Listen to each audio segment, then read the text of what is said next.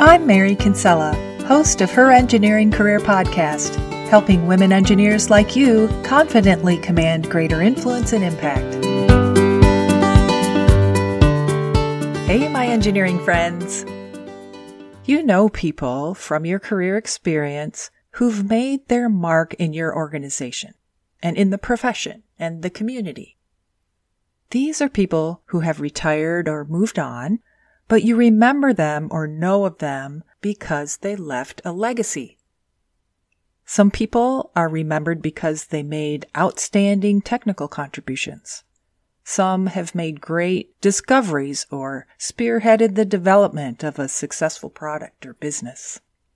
Some excelled at cultivating relationships, were strong mentors and servant leaders, and focused on helping people. Some donated money. So now you're wondering about your own legacy. What can you offer that's everlasting? How will people remember you? How do you want people to remember you? This is episode 104.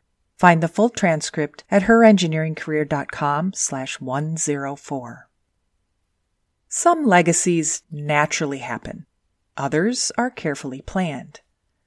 You can plan to leave a legacy from your engineering career if you wish.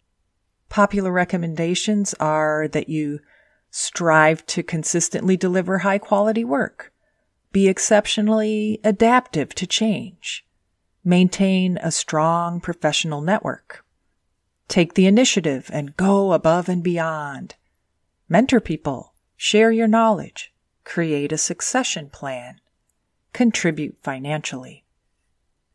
But most of these things you should do for a successful career anyway, legacy or not, and if you follow these recommendations, your legacy is not necessarily guaranteed.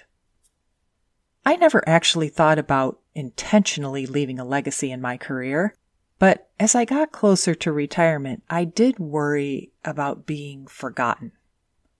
Is all your hard work worth anything in the end? What will all your contributions mean after your career is over or after you leave?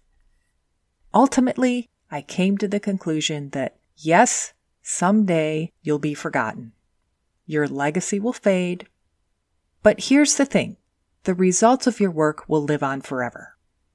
People will eventually forget who you were and what awesome work you did, what projects you worked on and what you volunteered for, the decisions and contributions and sacrifices you made, how talented and creative you were.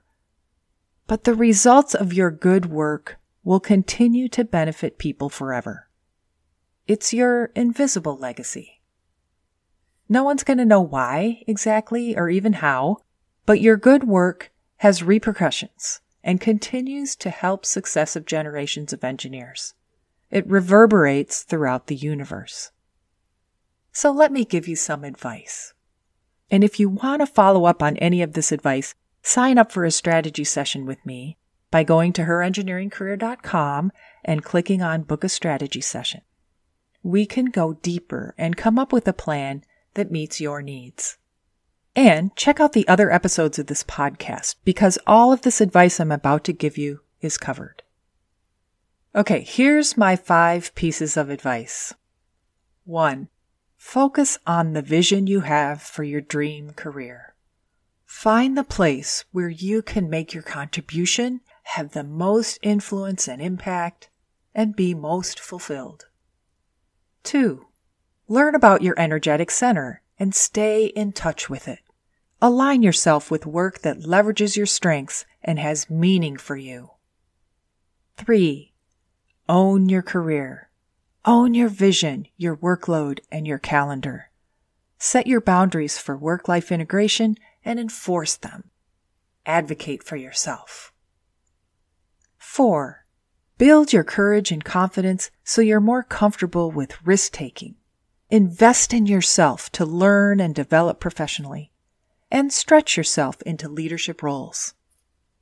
And finally, 5. Connect with people.